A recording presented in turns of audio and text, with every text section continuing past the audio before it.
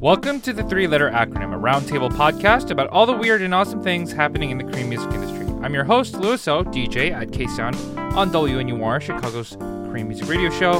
And with me, as always, are my lovely co-hosts and commentators, Shayna Fuller. Hi, I'm Shayna. I run the Korean hip-hop blog Seoul Rebels. And Danny Hua. Hi, I'm Danny. I'm also a DJ and the producer of K-Sound. So we're here at our 20th episode. Woo! Yay! Woo!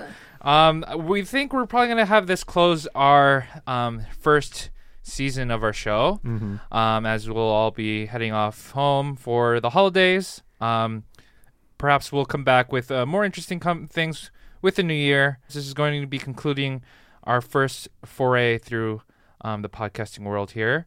And for our last episode for this season, we'll be discussing K-pop media appearances in the U.S., topical as BTS has recently made their appearance on the AMAs.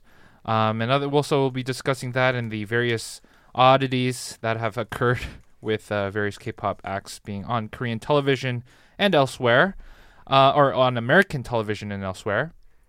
For our B-topic discussion, it's going to be relatively brief, but we'll be focusing on some major highlights, sort of a wrap-up for this past year in Korean music. And as always, we will be closing out with our picks for the week, our In Case You Missed It pick, and a Hot No Release pick for you to listen to this week.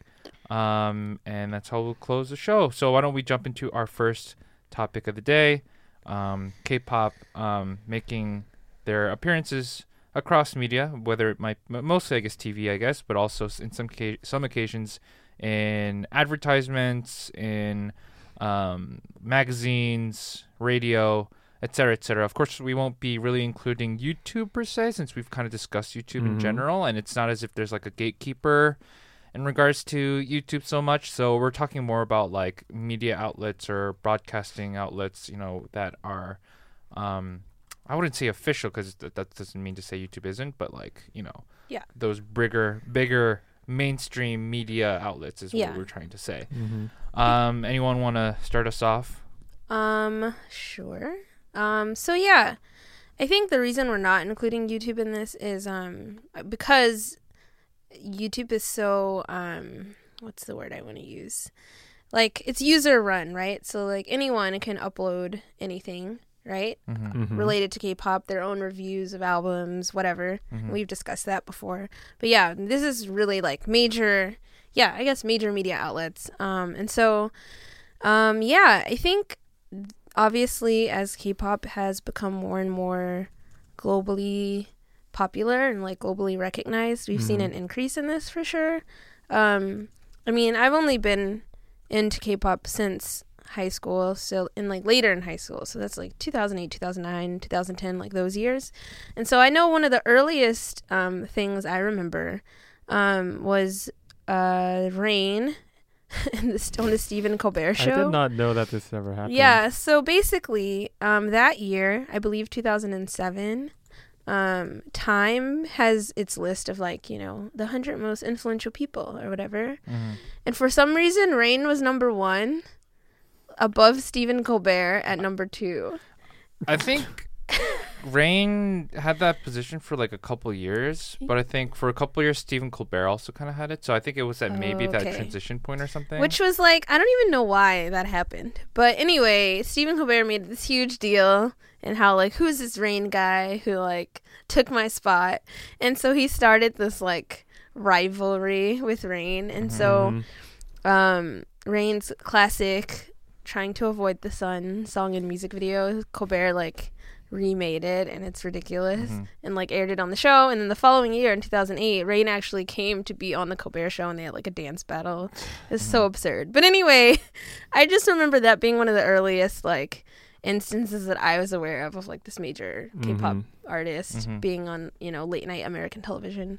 And that was 2007, 2008. So then since then I feel like there's been an increase.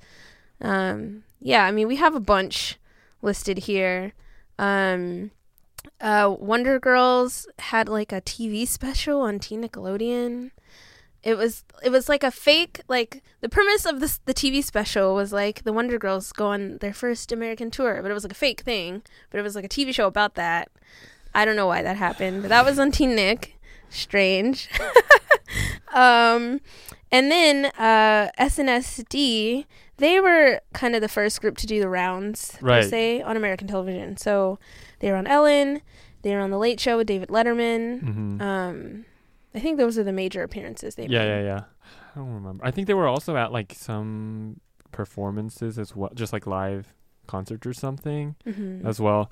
But a lot of it, like the key thing that I would like to highlight is how the place of K-pop in American like mainstream media has also kind of shifted, where like as you mentioned, Shayna, like Rain, when he was first making his appearances in American television, it was more about the exoticism and about the absurdity, right? Like K-pop Oh, yeah, was for sure. it was more like K-pop was treated as this like foreign thing. Yeah. The best that Stephen Colbert could do was, not even engage with them about their, artistic preferences or whatever, but just do like a dance battle, right? So it was just Yeah. it's a very, very foreign thing. And then like as over the years, I feel like that has kind of changed. But of course, BTS has been the major kind of the watershed moment, I feel like. Mhm. And because like the only major, arguably like successful Korean pop musician before BTS was like maybe Psy, and that was like a Yes. total accident, and it was not about like anything about K-pop in particular. That was just Yeah. like he was so it was so memeable. Know what I mean? Like Yeah, just yeah, the whole yeah. thing. Oh man, did he ride that gravy train though? Yeah. I just wonder, like, if now Psy has a moment every now and then where he thinks about that. Like, what?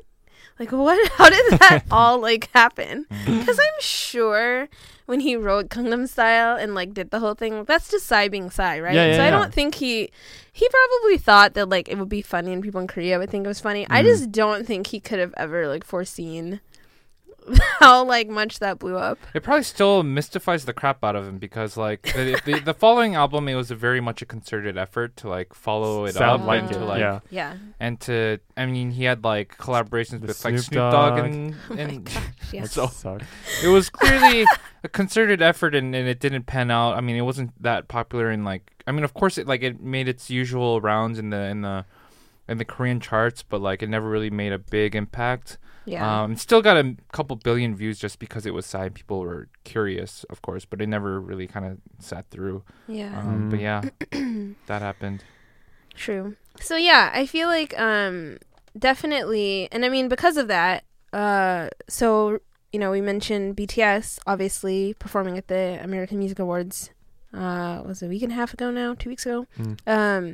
Psy was actually the first, I guess, K-pop Yeah. With artist MC to Hammer. perform at the American Music Awards, and that was in 2012. And so he did this collaboration stage with MC Hammer. Mm-hmm. So that was kind of like the first time that happened. And yeah, it's still riding the Gangnam Style wave for sure.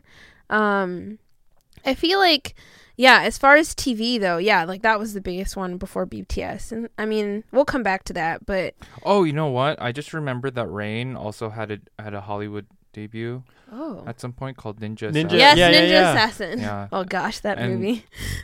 Yeah. So bad. I think this still kind of followed when he was still like mega popular in Asia. Yeah, for sure. I don't know who thought that it would work out in the States. I think Koreans also had a very unclear understanding of like how American media works as well, Oh. because I don't think they understood that it doesn't matter just because you're in a movie doesn't make it successful. Well, yeah, I was Because gonna like say the director, I don't even know who the director seems like. I don't know what he has made before and how he seems credible to anybody. oh boy. Um, I mean, honestly, I'll take back my comment. The movie isn't terrible. If you want to watch it for fighting and violence, then it's great. But if you want plot and like good lines, then don't watch. Like, it's kind of sad because clearly Rain worked really, really, really He was hard on ripped. this. Oh yeah. Yeah, he was like ridiculously Yeah. ripped. He was doing crazy like stunts and stuff. Yeah. Mhm. Also side note, like Ijun from M Black was also in this. Oh, because like he's from Rain's company. Yeah, he Oh. was the Did not child know that. acting version of Rain's Oh, I character. see. He looks similar enough. So another K-pop appearance, I suppose. Interesting. But But yeah. then, I was gonna say, I feel like, I mean, obviously that movie did not do well, and I mean, but there are like other, I guess Rain being the only music artist, right? Because you have Korean actors who've crossed over. Lee Byung-hun. Like, yeah, I was gonna say Lee Byung-hun. Like, he's pretty low key, but if you know who he is, and it's like, oh, but then like he doesn't like, it's not necessarily like, look at this Korean guy in this movie. Like people who know him are like, oh, that's Lee Byung-hun, but like it's not a, yeah. But Rain, that was a very specific like instance of like Rain the K-pop star in this film. Yeah, that the response to it was interesting. So I think that also kind of has to do. So the place of K-pop in American mainstream media also kind of has to do with how the entertainment companies in Korea decide to package their products. As in, if they don't have a good understanding of how the American media system works, then they're gonna just throw a lot of money into the trash can. I feel like that's kind of exactly what happened with the Wonder Girls in JYP. Was that like they made a huge deal out of the fact that like the Wonder Girls were gonna like debut in the U.S. Yeah. and like they were supposed to be really successful and whatever. And then they're gone for like 2 years. Nobody hears anything from them because like. First of all, they didn't realize, I think, that America was ready to like accept a Korean like pop girl group as like a legitimate art form, because like it's still very much like the kind of Orientalization and like generalization that was happening, and they didn't realize that like I don't think anyone had a clue about the whole trainee system at all, or like no, not really, no context. Yeah, and the TV like media companies weren't ready to like they didn't have the camera work that would like best capture their choreography or like the sound systems.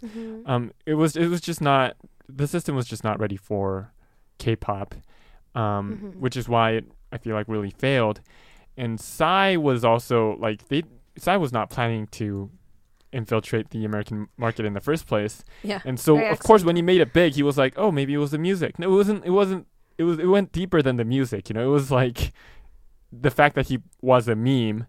And then that's why like his ensuing album and like a couple singles were like all terrible, because he was just like trying to replicate the thing, and that's just not how like that works.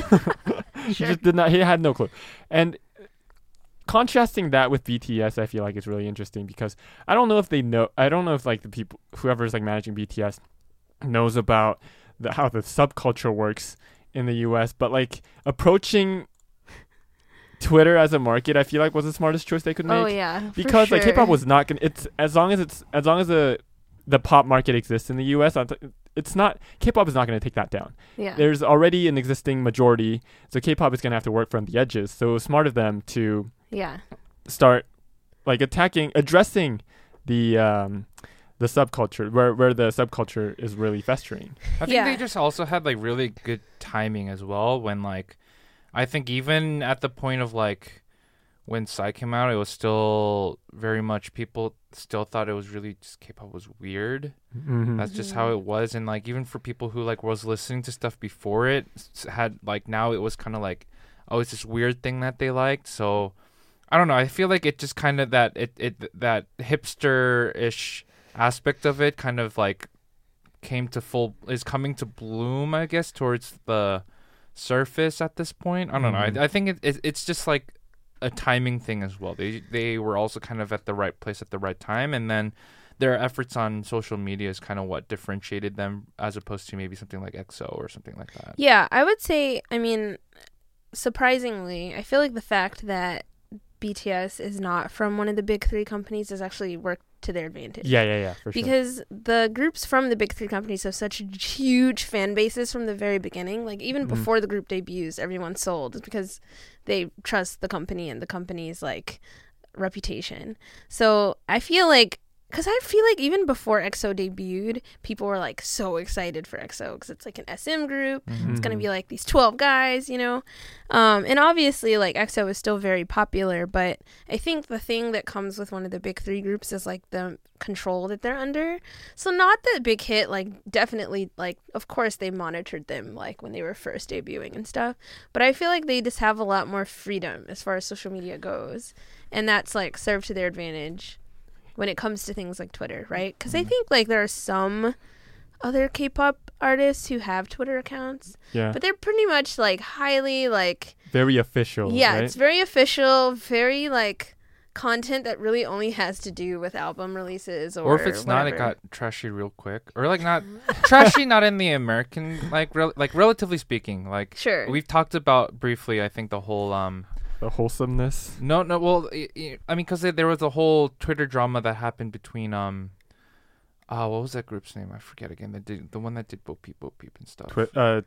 Tiara. Oh, Because yes. that they had their own like drama too, and that would like, I feel like instances like that would lead a lot of like labels to say no, this is like, you don't get to do whatever you want in these things. But I guess it kind of, if you have like, if they had a group that was either taught enough, I'm sure at this point some group now labels do like social media training, because that's how Koreans do things. They decide that you need education because they love the word education so much.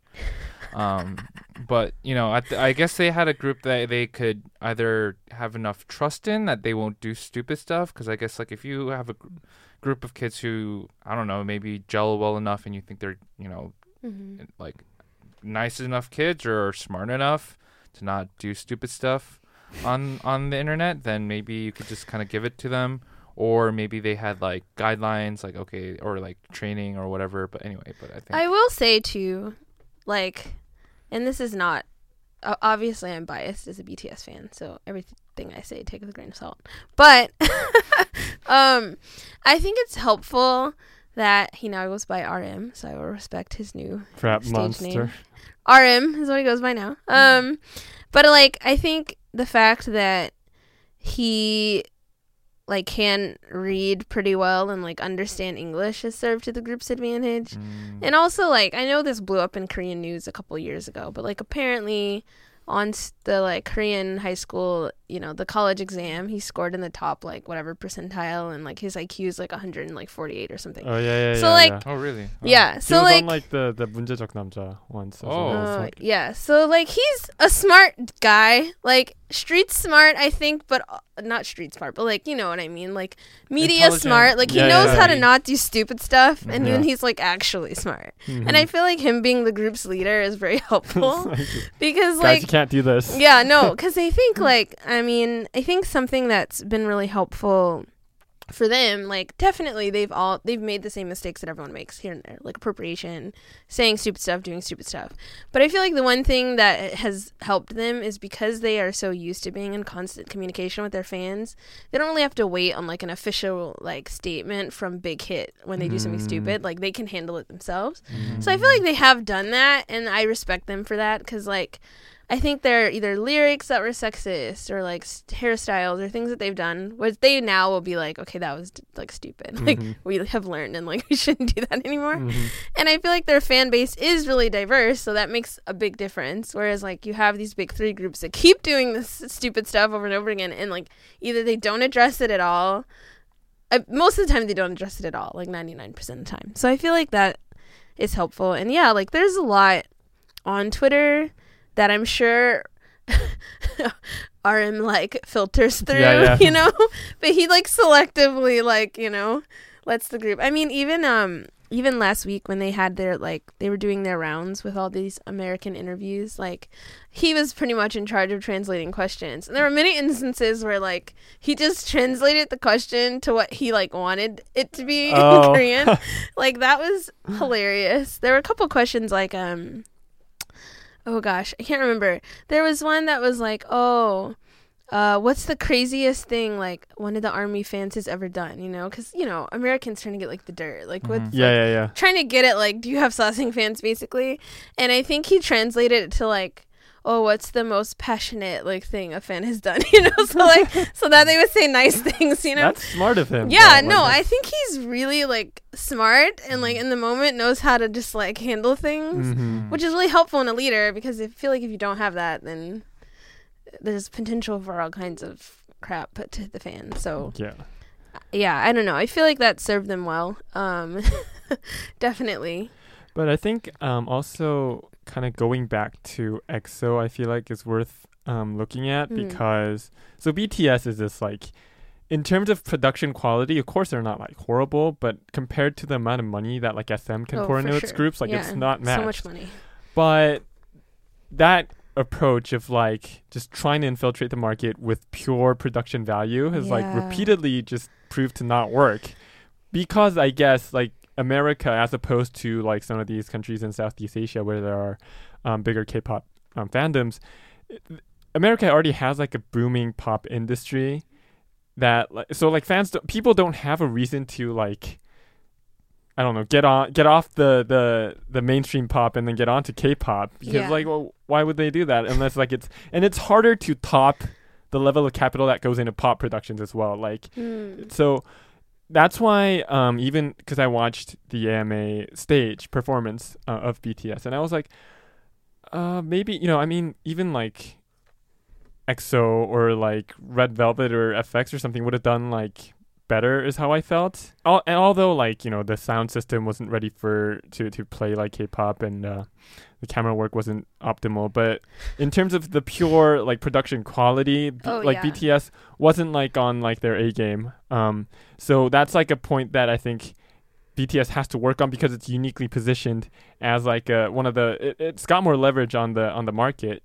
So if they now decide to kind of up their game in terms of content production, it'd be interesting to see where that goes. And I will say though that like the one thing that does set Korean artists apart that I think was proven at the AMAs was like just like how much work they put into performances because there were like numerous people who were convinced that they were lip syncing and everyone was like no, like they literally trained for hours dancing and singing at the same time since they were and teenagers. Of course someone like posted an MR removed that was like like listen you know and I think that just like shocked people because in general, I watched the rest of the AMA performances and like it left a bit to be desired. Like I think the best of the night was probably Khalid and Imagine Dragons. That was solid.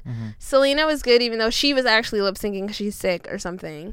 But like in general, I was watching all of them and I don't like follow American pop music super closely, but I was just like, what is going on? Like why is everyone so bad? So I think especially in light of what they had to follow, BTS like stood out for that reason too. Yeah, that's also interesting looking at kind of the future of how K-pop might develop in the American like mainstream media is that K-pop is founded on like human rights infringements like these like the trainee system and like these and they get basically no privacy and you know they train for hours since they're like kids. And I'm also really interested to see like if K-pop does reach that kind of mainstream status, will people look into how it's made? and then like what'll happen afterwards, you know? Like will people like try to shut it down or like I mean, hey man, people still eat their sausages. They know how it's made. That's true. But I mean, yeah, that would be interesting cuz I mean, it's almost like, and this is a dramatic statement to make, but like it's like the music equivalent of like sweatshops almost. Yeah. Like we have people over here who continue to buy the clothes, right? But we like pretend to be outraged that like 12-year-olds somewhere in a factory are making our clothes. People still buy Nike though. Exactly. Like that's the sad part. It's like there might be some like expose by a major network, but then at the end of the day, I feel like it won't matter too much. Yeah. And like on a side note, kind of related to that, and while I think it'll be interesting to see how that affects, of course, the dynamic here, but at the same time, like I think there might be opportunities where of like acts outside of that system to also kind of make an impact, and I think that will, you know, instead of really upending how things are done here, it will provide perhaps more like there may be it'll be a new niche thing or new quality to latch on to differentiate other acts in the market. Like, I mean, a lot of BTS fans and a lot of like the articles on them always kind of exalt them and give them more credit because they're involved in the producing or whatever, because they have like socially conscious lyrics or something like that. Yeah. And I think maybe what embodies that, and of course it hasn't blown up, but the fact that he is becoming a fixture, I think. But I want to mention Hyukoh. Of course, it's usually not the band, and in most contexts where he's specifically Oh Hyuk, the frontman of the group, is featured on a lot of like he's blowing up a little bit in the fashion world. Oh yeah, for sure. A lot of like magazine covers featuring him. See, I've missed this. He's such a low key person. I don't know if does he post this stuff on his Instagram? Because I feel like rappers, if they're featured in anything, they will post it on Instagram. But I feel like Oh Hyuk doesn't do that. So I like don't know what's going on. I think their corporate like Hyukoh account would post all of that, but like not him personally, himself. I don't think so. Okay, gotcha. Yeah, I think he himself is super like just kind of an understated dude. Yeah. But I am not totally clear on how much YG money is influencing his media exposure, but nonetheless, like he was like I was surprised when I was just flipping through magazines at like Barnes and Noble. He was like, "Wait a minute, I've seen that person. Who is this person?" And it's a cover of Haisanobayari magazine, the like street fashion culture magazine. Interesting. And it was Hyukoh. He was on the cover. I was like, what the hell? This is weird. Of course, like, like I have certain suspicions that YG has enough clout as a label in the, both high fashion culture already, because, G-Dragon has always, I guess that's the other precedent that started it all out. Sure. Like, he made such a big splash in Korea, and he was such, right along, he rode that rise in Korean explosion into luxury fashion. Yeah. That he kind of became I think he kind of became a lightning rod where he got a lot of endorsements and a lot of exposure with like big labels, and that kind of spilled over into 2NE1 as a group, but specifically, of course, continuing to ride through with CL. I think CL was also in a lot of fashion weeks. She was I think she released her song Hello Bitches when she was doing like her fashion shoot for like Vogue. She was I think during Fashion Week in Paris or something like that, or New York, probably New York. And I guess those connections kind of was sort of part of it, but nonetheless, I think Hyukoh was already kind of making a name for himself in Korea already, and then that just kind of spilled over, through underground culture somehow. And I think that's still that's pretty fascinating as well. Yeah. And of course, this is happening a lot in Korea right now, and I think a lot of these high fashion labels are building relationships with performers like Toki and stuff like that who exude that sort of luxury lifestyle. But I don't think no one really cares about Toki in terms of like a fashion icon outside of like Korea, despite his very vocal, very what I mean to say is Hyukoh isn't like you said, he's not showing himself wearing something from somewhere. Yeah. And I think, of course, his interest is not the people's interest in him is not so much because he's wearing the newest thing out of Balenciaga or something. Yeah. But he's got this. He's kind of one of the leading icons in that sort of nerd. I don't really know what the exact term for it is, but it's what I think seems to be sort of that nerdcore, big, baggy, huge, yes. That's which is also kind of a new niche thing that seems to be growing. Yeah. But anyway, I thought that that maybe comes to show how. I mean, Hyukoh, that band was never crafted, right? That was not a K-pop fixture, and it remains to be seen how big they'll be. I mean, they don't really intend to be big. I don't think YG's really pushing them to be some sort of international stardom or anything. But they've had a successful tour across the U.S.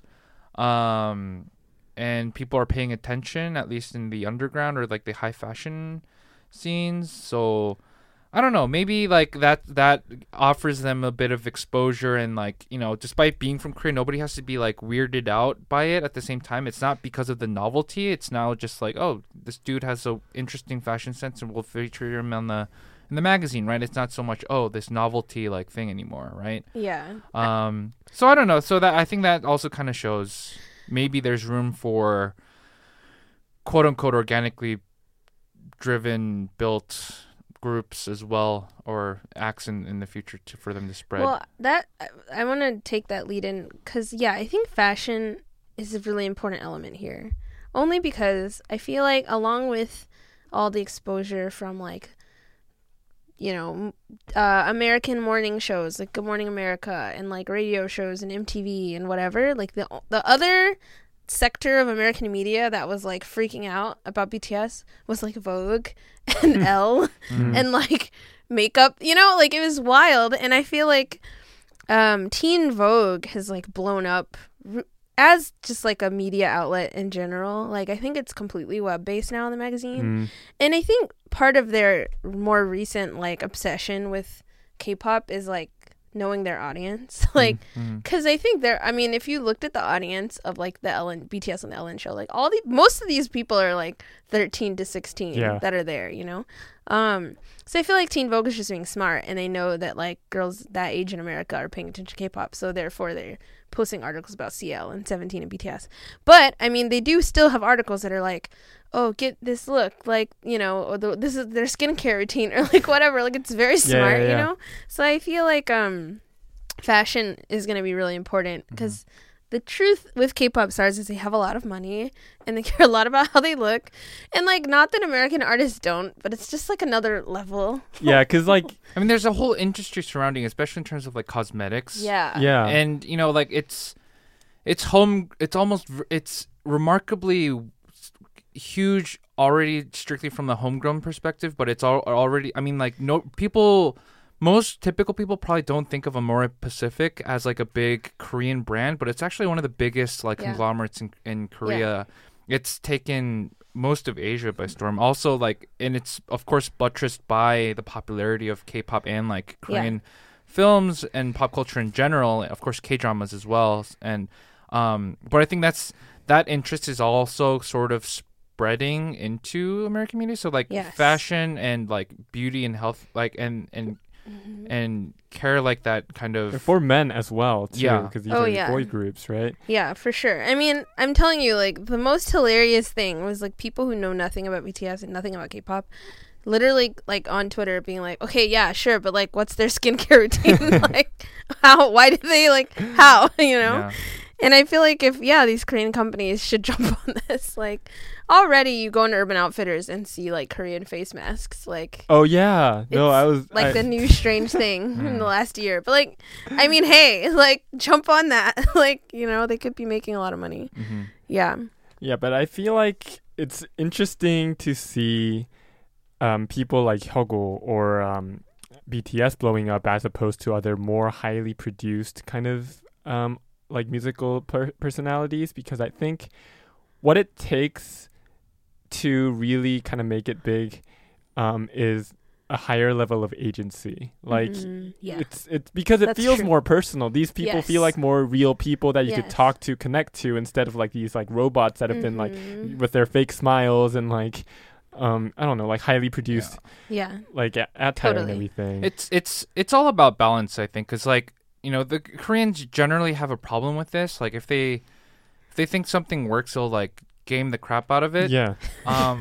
Over strategize almost. And I think that's kind of represented in terms of like overly strategizing things and completely misunderstanding the point sometimes. And I think that's kind of symbolized in the fact that like and I'm sure it works in a lot of in certain ways, is the international or the lack thereof makeup of certain groups. I think notably BTS, all of them are Korean born. So they don't even have like strictly speaking Korean Americans either, and particularly not born in Seoul. Like fans love that like they're from Daegu and Busan, and like they talk about it all the time, in their songs. So I feel like they have that going for them as well.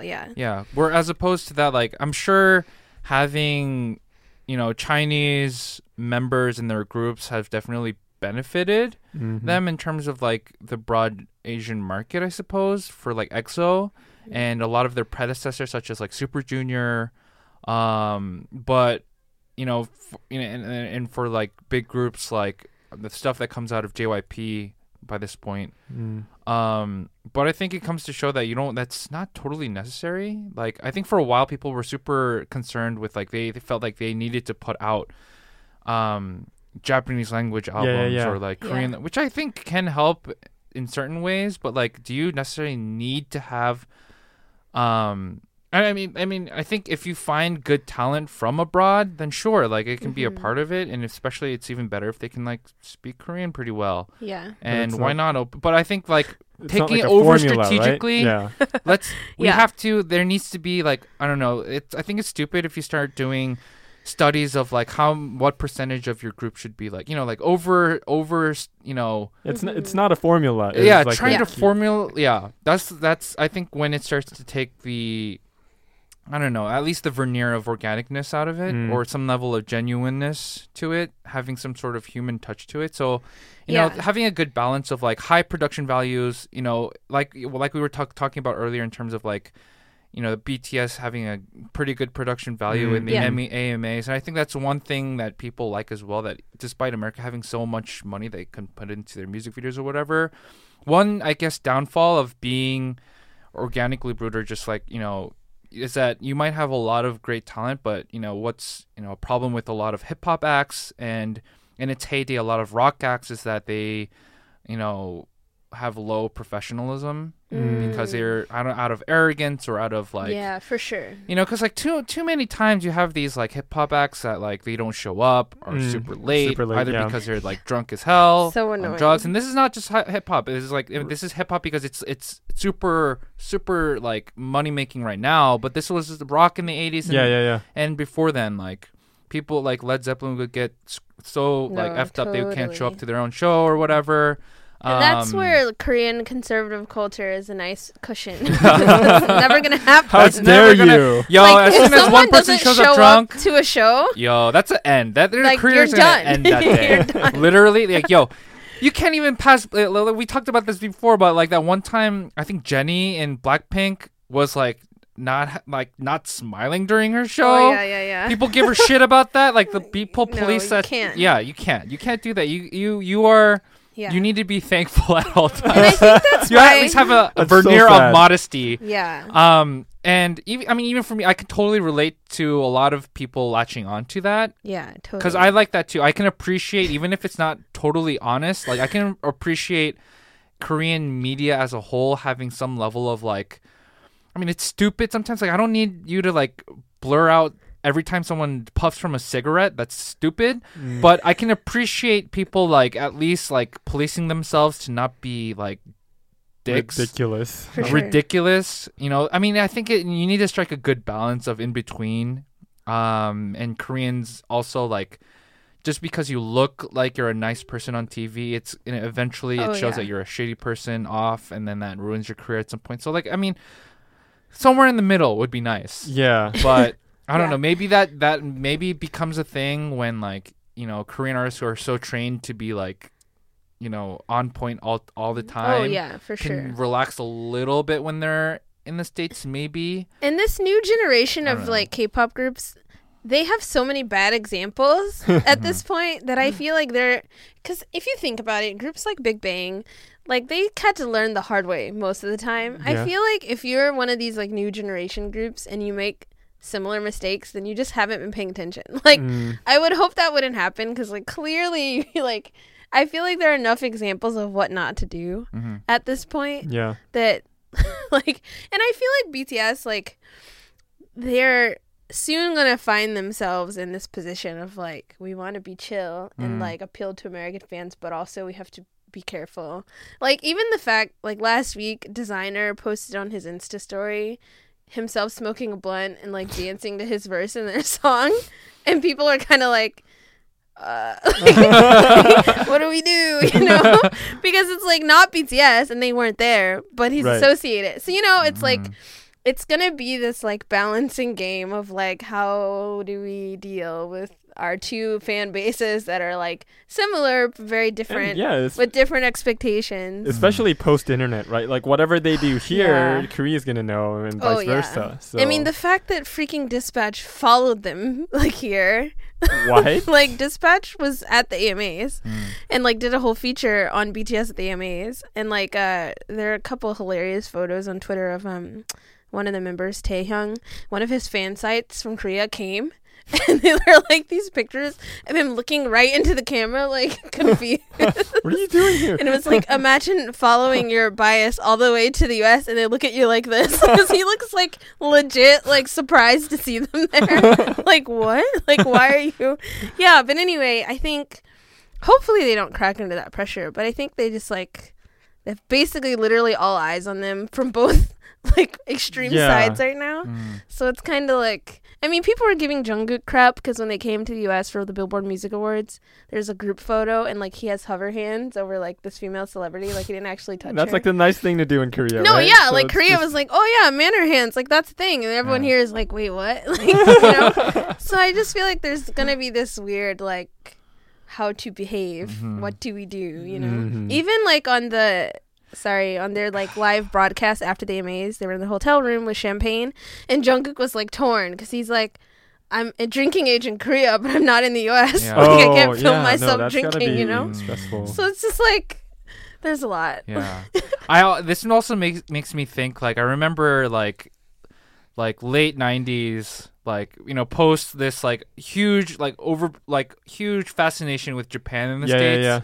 And, you know, it became so inundated with like this fascination with Japanese culture that it, you know, it also kind of, you know, it inevitably is also parodied at some point, right? So like I remember like I feel like there might be versions of that, like once people get more exposed to like Korean pop culture and all the like idiosyncrasies of it, like it'll also will take that parody treatment. Oh, that'd be funny. You know, like kind of because I remember like sometimes there will be like SNL skits or something like that of like, you know, like that doing, would like, be you know, doing like fantastic. repeated bows, like nobody knowing when to stop. You know, that was at, you know, parody of like Japanese, like, you know, mannerisms or you know, culture, and that I feel like that might happen. Like, so at some point someone in SNL is gonna be like parodying a K-pop group and like do the manner hands. And it'll be like a laugh track will go over it and whatever. Yeah. I mean, I think we're really close. Like, I think something that I was encouraged by, I mean, obviously, inevitably, whenever anyone non-white gets media exposure, particularly if you're Asian, I feel like there's backlash, right? We've talked about the whole Jay Park the NBA game thing. And I feel like they're already like, I mean, Ellen has posted on her official Facebook page a bunch of times, like, BTS. And of course, in the comments, you're going to have these racist idiot people saying stupid stuff, you know? But it's like encouraging this, like, more and more to see people like defending them and like shutting those people down, you know? So I feel like, I don't know, particularly the younger crowd, like, who are growing up with like this being normal or like a norm for them.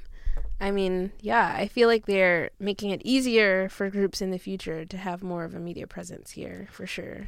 I think, you know, that makes me think there's probably also, in terms of, like I mentioned, timing, I think there's a certain level of, like, improved cultural liberalism in terms of, like, you know, definitions of, like, masculinity and whatnot. For sure. And, you know, like, people being, even if you, like, you know, what I think, because just like 10 years ago, like BTS or anything, you know, much of like especially boy band culture would have been like, oh, that's gay. No, totally. But now it's like, oh, totally, like that could be totally a thing, and like or like, you know, like we saw that that one video last week of that one super fan, Just you know, Yeah. gay YouTuber who just like was fanboying over BTS. BTS. No, totally. And now that's like, you know, more acceptable, and it's so it's like sure. people can just be more open about it too. Yeah. So I think that also kind of worked to BTS benefit, or like K-pop in general's benefit, of just like it being a little more okay to just kind of like that stuff that most people, like the majority of people, would have like condemned just like 10 years ago. Not to spill too much over into my social media segment, but I don't know if you guys know who Post Malone is. Only heard it. And if you know what he looks Oh, like. I've definitely heard his music, don't know of him personally. All right, well, just for the sake of right now, while I'm explaining this, you should Google image Post Malone. But anyway, Post Malone is like this kind of grungy looking, like white rapper dude. Yeah. Oh, yeah. And so anyway, there were a lot of girls on Twitter that were like, why are they so pretty? Like, why do they look like girls? And then everyone was like, oh, I'm sorry, they don't look like Post Malone. Oh, I'm sorry, like our men actually shower and like wash their face. This is like super savage. Yeah. But yeah, like I think especially now when like, yeah, artists can pretty much look however they want, especially hip hop artists, and no one's really gonna say anything because I feel like that grungy look is in right now. And so a bunch of girls were like, well, I'm sorry that not everyone looks like this. Like, my bad. Like, you know? So yeah, you're right. Like, I think as far as the masculinity thing goes, there's a lot more wiggle room now. And so that helps too, you know? Yeah. Do you guys see more of this happening in the future? Like, do you see a second BTS happening?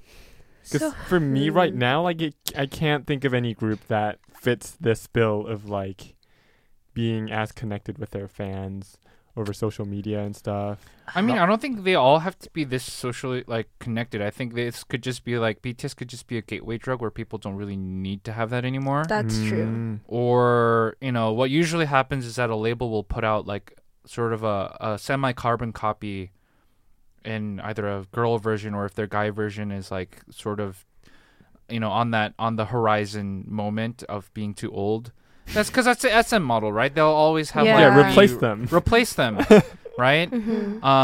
So, you know, I don't know who else Big Hit manages, but I presume that they're preparing a girl version of their of BTS if they don't have one already. So Big Hit right now, I don't think they have any current groups still under. So BTS debuted in 2013, right? And then after that, they literally only have a list of like former artists. So 2AM, right, ended in 2014. There was a group named 8, ended in 2014.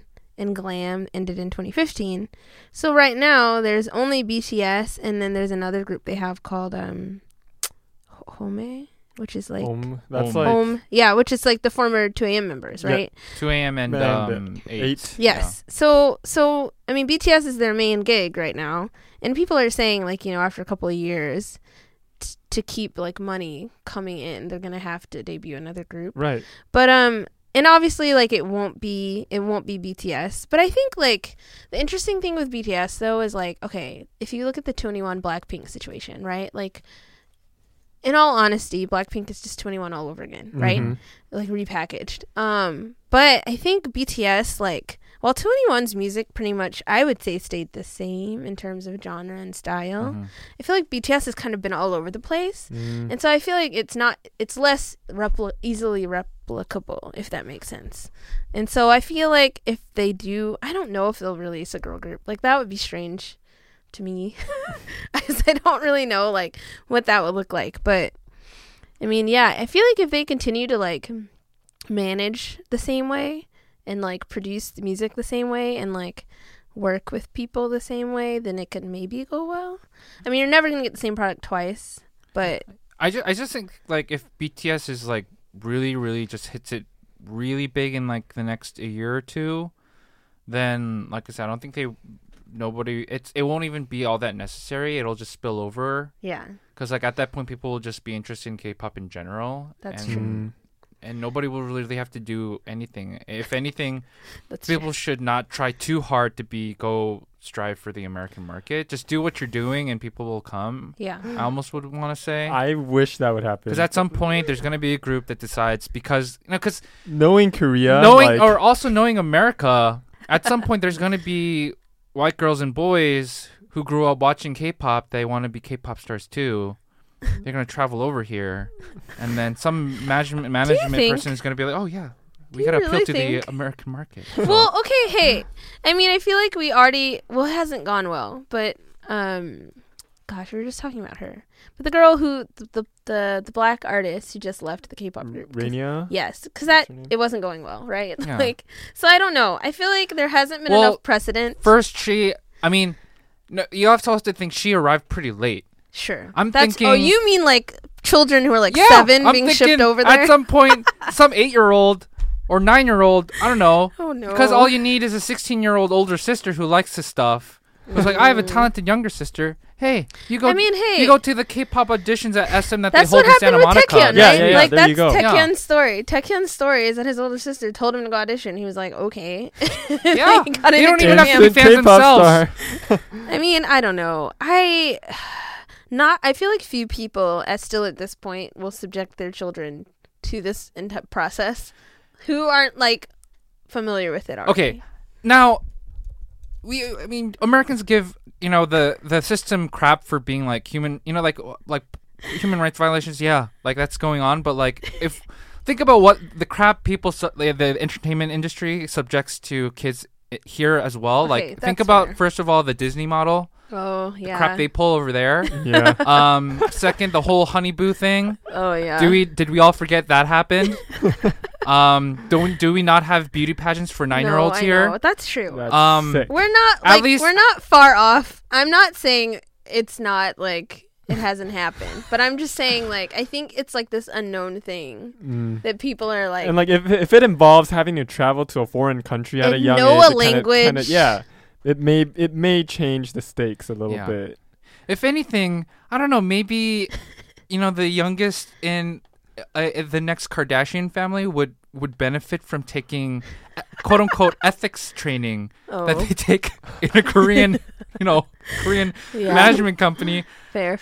I don't know. Like, who knows? Maybe it'll like fuse together in some weird way. That's an interesting idea. I mean, going back to like this collab thing, I feel like right now what we see happening with people like Shawn Mendes or Charlie Puth or whoever in BTS, like they're young guys. These guys are like Khalid, like they're the same age, Yeah. right? And so I feel like BTS, people are talking about how like during the breaks during the American Music Awards, like people kept coming over to like say hi to them, and they were like, what's going on, like this is weird. And like during that whole thing, like Zed tweeted like, hey BTS, like let's collab, and like yeah. Zed I don't know why. jumping on the BTS train. Yeah. That's so. I know, but I'm just saying, like, I think it's like slowly Well, becoming it normal. doesn't totally not make sense. It kind of makes sense. Now that I mean, Stevie Aoki's yeah. collabed with him, anything is They possible. they collab with like European artists and stuff all the time. Yeah. And it's poppy stuff. Yeah. That it does anyway. And I mean, so- you have instances where I think, again, with BTS releasing their own kind of content, like the members always do covers of songs that they like.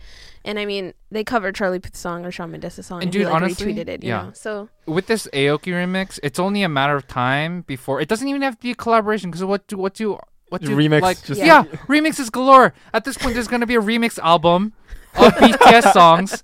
You're gonna That's have true. your Probably. your cash your it's gonna happen. That's Let's be true. honest. Hey, Matt Decent already did stuff with like, Yeah. and it's not crazy because Matt Decent already has done stuff with GD and like Yeah, Yeah. no, you know what? Yeah. That needs to happen. and like, more Diplo than and happen. CL, Yeah. that happened. Skrillex. they make like pop. Bar They and make GD happened EDM also. remix Yeah. albums of popular singles in the States already. Like Fits in the Tantrums to like Yeah.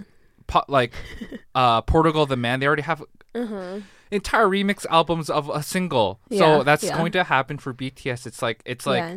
writings on the wall, people. It's gonna happen. But I think they had to get to a certain point for this to become like a normal thing that's happening organically, right? Yeah, because yeah. because they're on Twitter, like, people always tweet about like when some artist follows them back or whatever. So I feel like this is very different from an agency reaching out to someone and being like, hey, like Yeah. let's do this thing, And it's coming more from a genuine place of like, we like your music. Oh, you like our music. Like maybe this can be a thing, And then having someone like RM who speaks English to be that mediator person. Because I feel like if you don't have the mediator, it just makes it difficult. Mm-hmm. I mean, it happens in hip hop a lot, but like there's less need for talking, I feel like, in general. With that. A lot of shouting. Yeah. It's fine, So yeah. But I don't know. I mean, that's interesting to think about. I'm very curious to see where this is going. I mean, hey, like, I think the most shocking thing out of all of this is I don't know if you guys heard about it, but while BTS was here, the last thing that they like recorded was so Dick Clark has his like every year he does like the New Year's Eve special, Mm-hmm. and so they pre-recorded a performance for that, Oh. which is like that's like the craziest thing to me because like no one really like I'll speak for myself. No one really cares about the performances for New Year's Eve. Like I don't really care. Like it's just random pop artists, American pop artists who like perform. I'm like whatever. But the fact that again, a not American group, right?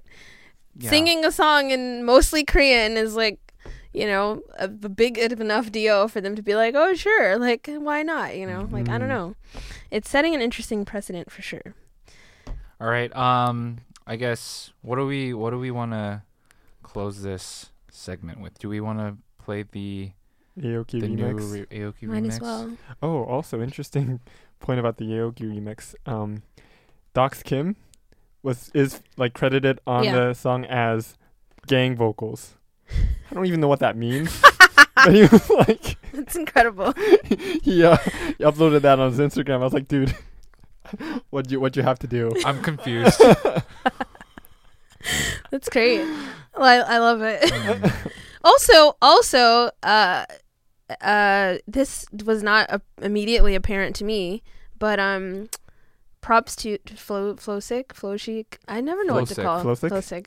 I like read it as Korean. So I'm like, Flowsick. Flowsick also helped write the lyrics for the remix. Oh. Super random, Interesting. but he like posted about it on Instagram, and everyone was like, "Oh, so his name is in the credits somewhere too." Right. Oh, you know what? I actually want to mention one more thing. Yes. With all this happening, I would like Far East Movement to put out another album. That would be the time. Because I think they were almost a little too early. Yeah. Almost. I think they That's were. true. At the time, I thought it was By a like couple good months, timing. Yeah. But I think it's even it's almost as if they pulled out of like a rising bubble investment a little too early, like before it hit peak. Oh my gosh. Do that again, guys. Yeah. It's not gonna burst just yet. I think they it was almost like a risky idea at that point, but I think you could totally do that again.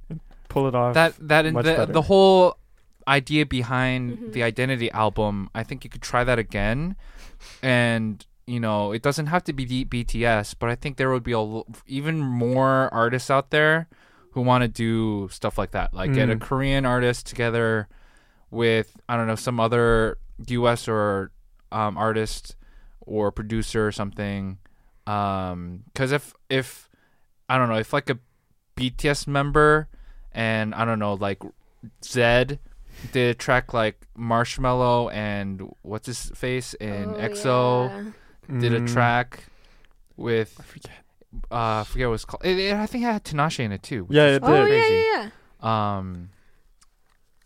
Yeah, that song. But do that again because I think it's good. It's around good timing to kind of pull something off like that. And maybe I don't know. Maybe that's the future of how this goes. Yeah. More just nonchalant, just collabing. I don't know.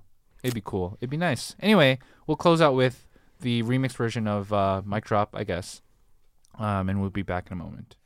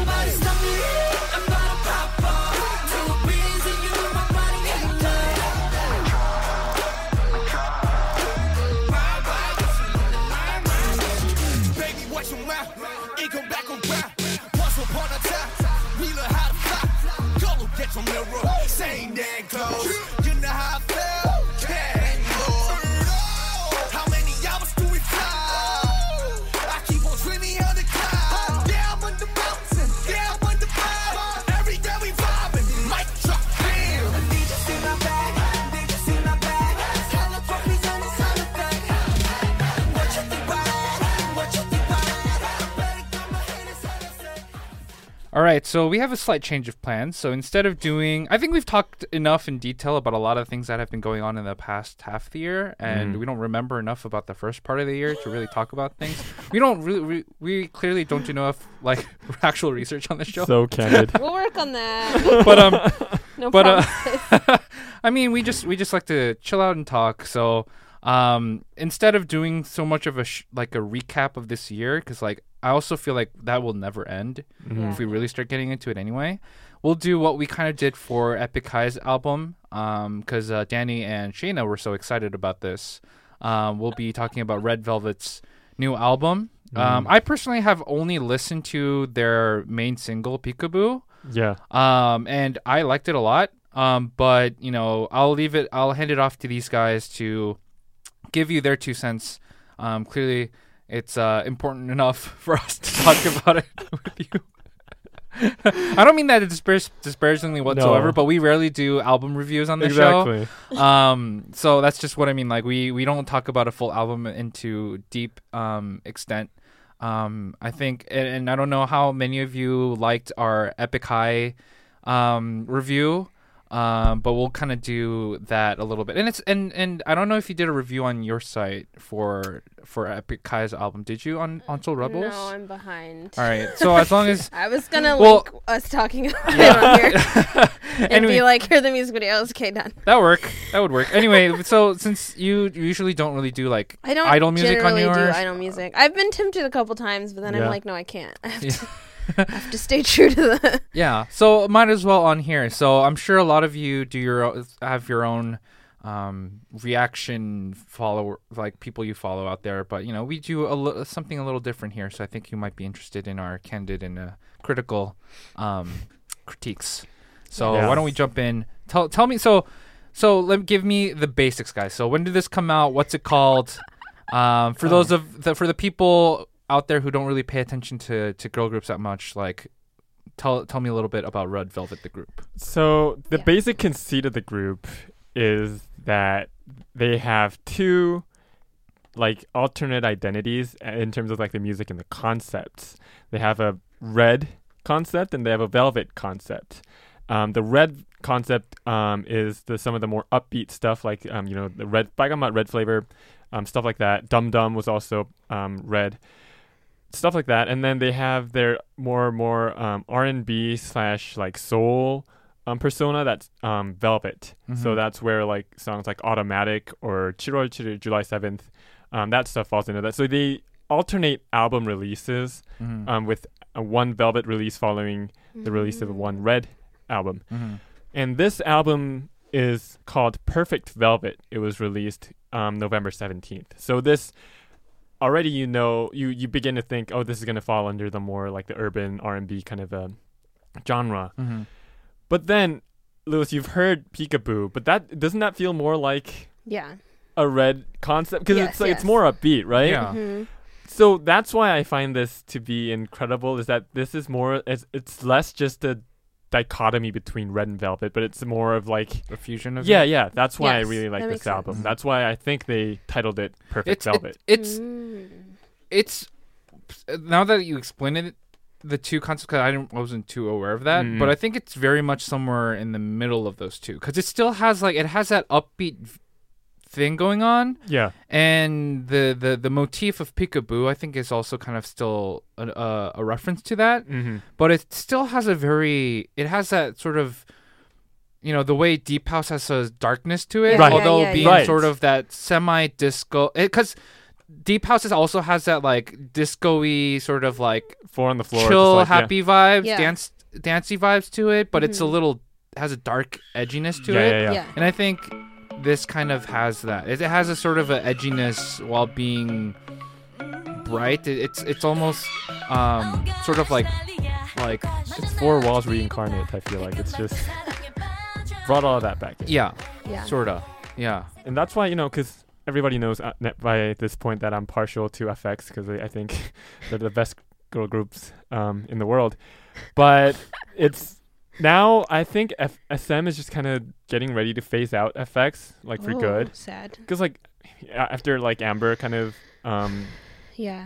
fell out of the group, it was just, I don't think they're coming back anytime soon. Especially, and this album by Red Velvet, I feel like is also more of a statement that like, oh, you know, we don't need FX to be doing the cool stuff. Like, look at Red Velvet. Like, this is it's their new like SM capstone like girl group that they could do all their experiments with. The reason I say that is because their album covers a lot of different genres in that, like in the 9 tracks. Like not maybe like 2 or 3 are the traditional Velvet like R&B urban soul kind of a deal, but otherwise it's like whatever has been hip in the Korean music industry. They've all got it.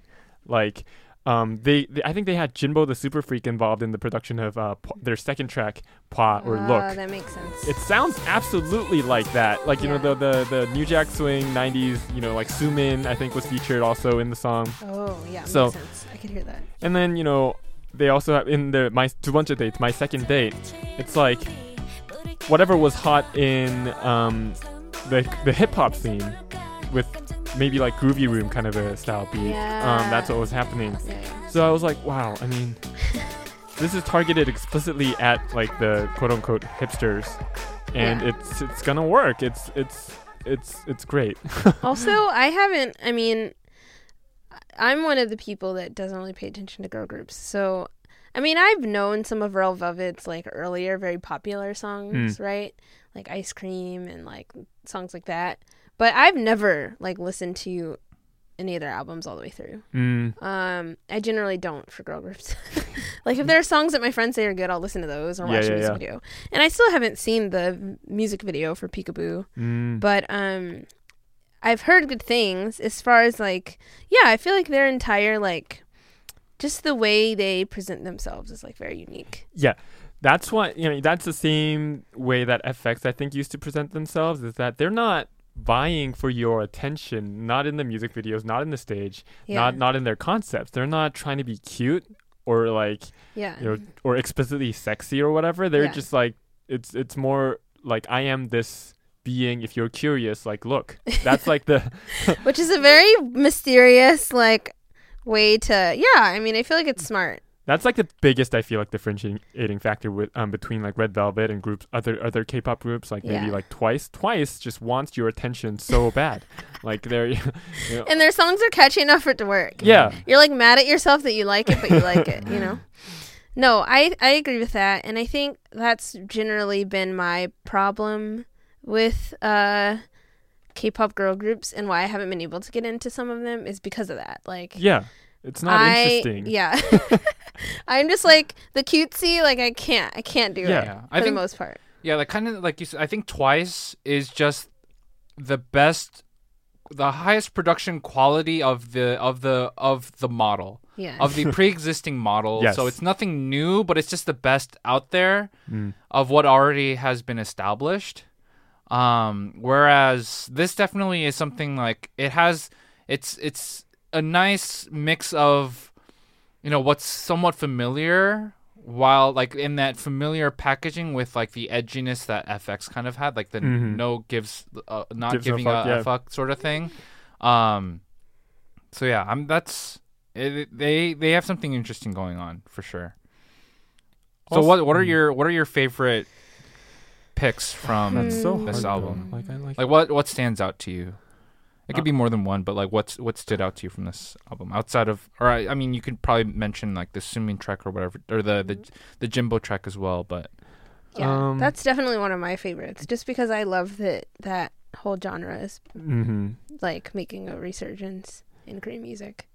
I think I want to say I like the third track best. Like it's called I Just, because it's really edgy synth pop. I think it's the hippest track in the entire album. It's got a lot of synths that go with like rhythmically to the beat, and I don't know, and the lyrics are also pretty good. It's about like a person being confused as opposed to like, oh, love me, or like, oh, I'm in love, you know. It's different. So, I mean, I would say I personally like I Just the best. Okay. Yeah, I mean, I think my favorite song is Kingdom Come. So good. That's like the more Velvet, Yeah. like typical kind of. Slower, kind Yeah. of slow jam R&B Yeah. vibes. But I think a surprising one, because I feel like more on the, I don't know what to compare it to, but more on the like mainstream Mhm. K-pop side of things is Attaboy. But Mm. it's so catchy. Like, it's like the song that initially I wanted to skip the way it starts. Yeah, but yeah, then yeah. I keep listening and I'm like, oh, actually, I like this. So it's like surprising that way. Yeah. I mean, Peekaboo obviously Peekaboo's so good. is though. great. Yeah, I don't know. It's literally like the entire album is like gold. I love Yes, it. So, and it's also interesting, and it's funny that Shayna, you mentioned Attaboy is more like the typical K-pop Yes. stuff, because that's the one that SM's in-house producer Kenzie was involved in writing. So like Mhm. it's understandable that it Yeah. feels like that, because like Kenzie is like the epitome of that kind of music. But otherwise, like the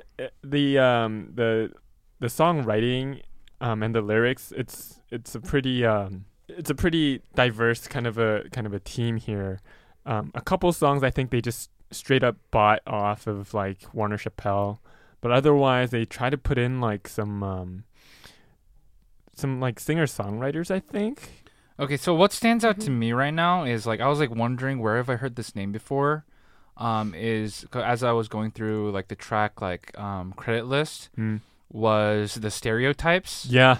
And I realized I remember them because they were featured. They were named explicitly under some of the songs that Far East Movement has put out before. Ooh. So like back when in the Far East Movement's heyday, I mean, I think before that they've been working with like hip hop artists before. Like they've even worked with like Tupac Shakur at one point. But what stood out to me that I've ended up remembering the name Stereotypes was probably like songs like Rocketeer that Far East Movement put out when they were like really hitting it. But they've, I guess, continued to work with a lot of pop acts in the States, but I think some point they became a semi-fixture in K-pop as well. But I guess what really stands out recently that I think you guys might notice, I mean, they've done stuff for like Boa, Shiny, EXO, and FX. I'm going through the list, but I guess most notably they've worked with Bruno Mars on 24K Magic. Makes sense. And they've done songs with everyone from like Lil Yachty to Taeyeon, Iggy Azalea, and so the two songs that they worked with on Red Velvet's album was Kingdom Come and Attaboy. Makes sense. Interesting. And wow, that's where I've heard of them, but I thought that was interesting too. Yeah. Overall, like I said, I think I was just surprised because once again, I know I've said this 2 million times, but I just haven't listened to a girl group album in a long time, all the way through. Not many are worth listening to. So Savage. I mean, because like, at Savage this comments. point, who really the people barely put out new like full albums at all. That's true. yeah. Like if they do, like it's like several singles. At least like half the album were already singles, or it's like several EPs or mini albums, as Koreans like to call it, smashed together. But yeah, This is like the only the one girl group that's like worth following for like the product that they're actually marketing, like their music and like their persona, because like others, that's not the case so much anymore. Yeah.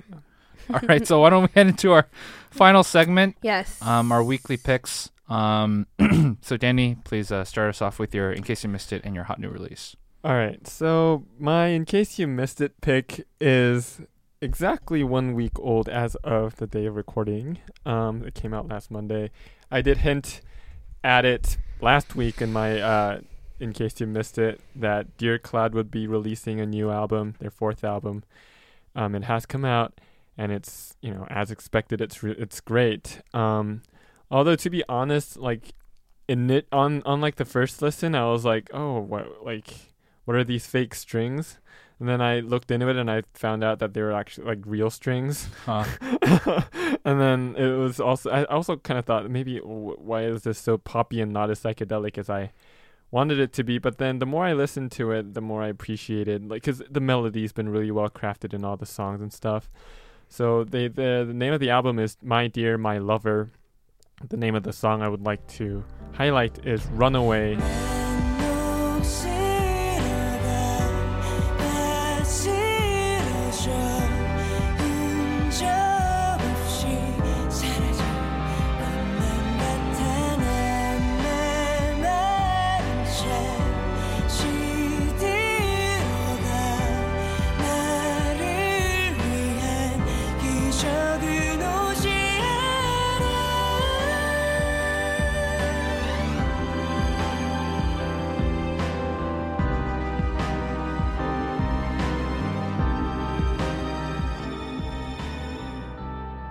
Because that's the most, I think, typical kind of sentiments that it expresses, like, of Dear Cloud, kind of a thick, kind of a sadness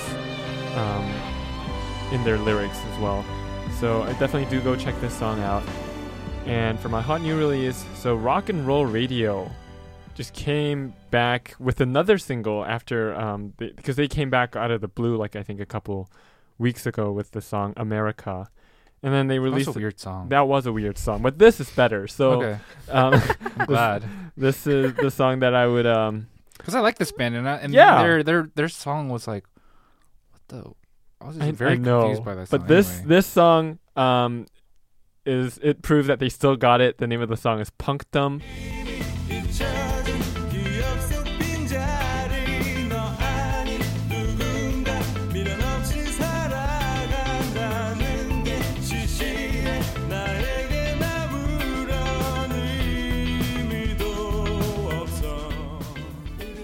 Single. It's got all the trappings of what they, used to be good at. So, I mean, definitely do check that out. Okay. My, in case you missed it, is actually a pretty recent release. It's Rhythm Power's, I guess their first EP as a group since the conclusion of Show Me the Money, I think. The song is called 동성로. 오늘은 지방행사 가는 now 망가짐이 평일과는 다른 now 뭔가 다른 느낌을 원해 인천을 떠난 내 발걸음이 향하는 동성로 아끼는 팬티 입고 로맨틱 아름다운 밤을 그린 다음에 하는 공연은 fantastic 선글라스대로 숨긴 내 두 눈은 뭔가를 잃어버리고 술 기운 대로 뒤로 잠시 밀어놨던 내 길을 방치러져 내 목표는 번호를 따고 둘만의 흐름을 타고 여기에 온다를 That's also the title of the EP. There's one other track on it that featuring Ella, which I think is interesting. But this song features Crush, and it's good. I mean, I didn't really listen to Rhythm Power that much, as like I guess a lot of people listen to them. Despite their despite their success individually on various seasons of this show, they've never really like kicked off, which is really weird, and it's sort of an outlier for their label because they've generally been very successful in their label. But is it? I feel like Rhythm Power has always been awkward for me because it's 3 people, right? Yeah, but I mean, it's not as if that hasn't been done before. I know, but I just feel like typically it doesn't work out as well as duos. Yeah, which is I don't know why. There's something there. Yeah, I don't know, but I mean, I like this one. And then their music video is fun as well. It's the type of music video I kind of like, or just the aesthetics of it. I am fond of. And then the hot new release that I want to release to let you guys know of is very, very, very fresh. It's not even fully released yet. So the song itself that I want to introduce to you is Then We by Jibanov.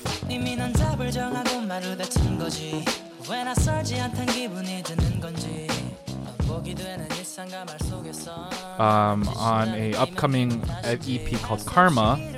I think Jibanov recently signed with a new label, so he's not technically speaking underground anymore, and this is supposed to be his like first official, like not mainstream but like official label release, I suppose, CD and everything. So it's Jibanov. I don't know if I've picked him before, but he is one of those underground artist that has definitely garnered a lot of interest. He's very talented. He is part of the collective or the crew House on Mars, which has a lot of other underground R&B vocalists and producers. A little more has a little bit more greater gender diversity than Club Eskimo does. Go check them out. They do a lot of collaborations with each other as well. And they're definitely not as like super mainstream or quote unquote mainstream as like maybe Club Eskimo is. But if y'all like this sort of new neo soul / like, you know, alternative R&B that's coming out, like definitely House on Mars is a great crew to keep up with. But yes, go check out this new EP that's going to be coming out real soon. Probably by the time this episode gets published, it'll probably be out at that point. You can only listen to the single right now on SoundCloud. So go check out Jibanov on SoundCloud, and it's the first track that pops up. It's going to be Then We. So yes, cool. Go listen to that. Great. Yeah. So for my In Case You Missed It, I finally got around to writing a quick review of Rad Museum's Scene EP. So Rad Museum is really interesting. So I found out he used to go by Camper, and I remember hearing that name quite a bit, but like not really knowing who it was. And actually, he's done quite a bit of the artwork for other Club Eskimo artists. Yeah. So he is kind of like he's into art. I mean, once again, to bring back the term, there are plenty of art hoes is what we call them in the K-hip hop, K-R&B like underground right now. But anyway, he's done a lot of artwork for other Club Eskimo people, and I believe other artists. But anyway, right now there's like nothing on his SoundCloud, which I think he used to have more content up. But Scene is his first EP. And I actually really like it. Like, I like all of the songs. And I was surprised because I really wasn't familiar with him really before. He featured on Awful Knopf's album. And I was like, oh, this guy. Like, who's he? But anyway, I wanted to... Do you know what label he's in? I don't think he's with one. Oh, okay. He's kind of like loosely connected with Club Eskimo. Okay. But anyway, go check out my review. But I did pick one of the songs called Dancing in the Rain.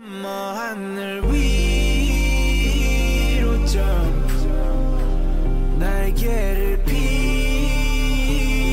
달 빗물이 튀기던 말던 we just dancing in the rain.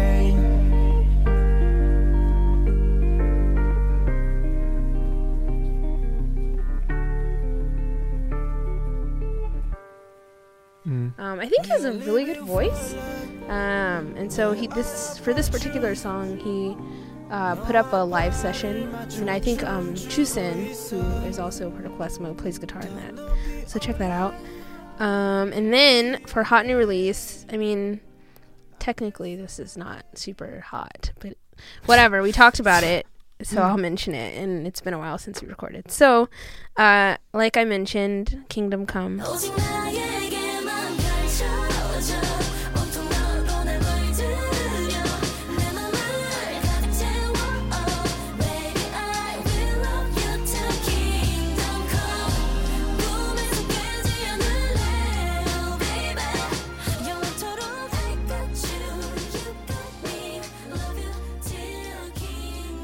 My favorite song on Red Velvet album. Shout out to my friends who were hyping it up, and I was like, fine, I'll listen. And then I did, and then I listened to the rest of the album. So there you go. Yeah, but that's my pick. I'm obsessed with it, still listening to it. Might be sick of it after a couple more weeks, but I don't know, we'll see. So yeah. Awesome. So that wraps up our show for the week, and pretty much for the year, pretty much. Thank you for being on this ride with us. Hopefully, we'll be back soon in the next year. You can, of course, follow or reach out to us on Twitter, although you might be best suited by following Shayna, because Danny and I don't really do anything on Twitter. You can find our handles in the description of wherever you might be listening to this one. Of course, go check out Shayna's stuff on soulrebels.com. Go check out Danny's stuff on Korean Indie. And if you've been listening and enjoy what you've heard at all, or have suggestions, we're really in need of suggestions. We're running out of topics, guys. Things to talk about. We know there's stuff out there that people want to know or people are curious about. We've kind of talked about whether we should do another review of a show, because we did Show Me the Money this summer. Yeah. I would be interested in watching Double Life. That's the reality show that CL, Taeyang, and Oh Hyuk are going to be on. Are they? How long does that run? I'm not sure. Will it have recurring, or will it have other? I'm not sure. This could be like the first season, and they're starting with these 3. Oh. But anyway, we might watch that over break and talk about it later. But maybe. Yeah. And then you can, of course. We'll be wrapping up K-Sound this coming weekend, I believe, or the weekend after. But yeah, I don't think anybody's going to be continuing the show over winter break. So if you want to check out the rest of our shows, I don't think we've been too up to date with our recent show recordings, but you can always listen to our shows, which some of them are actually really popular. Some of our shows have gotten like thousands of listens, actually. Go. You can check out if you like our weekly picks. You can hear the K-Sound Cruise playlists. You can either, if you want to know what the recent ones are, if you don't want to listen to us talking, you can go straight to the YouTube playlist. Wow. But if you'd like to hear a bit of our commentary, I think generally we get rid of the PSAs on our recorded edition, so you can go check that out on K-Sound on SoundCloud. And you can follow us on Facebook, Instagram, and SoundCloud. And of course, if you have any questions, comments, criticism, good or bad, you can send that to the TLA podcast at gmail.com. Thank you. We'll see you maybe in a month or so. Stay tuned. Thanks.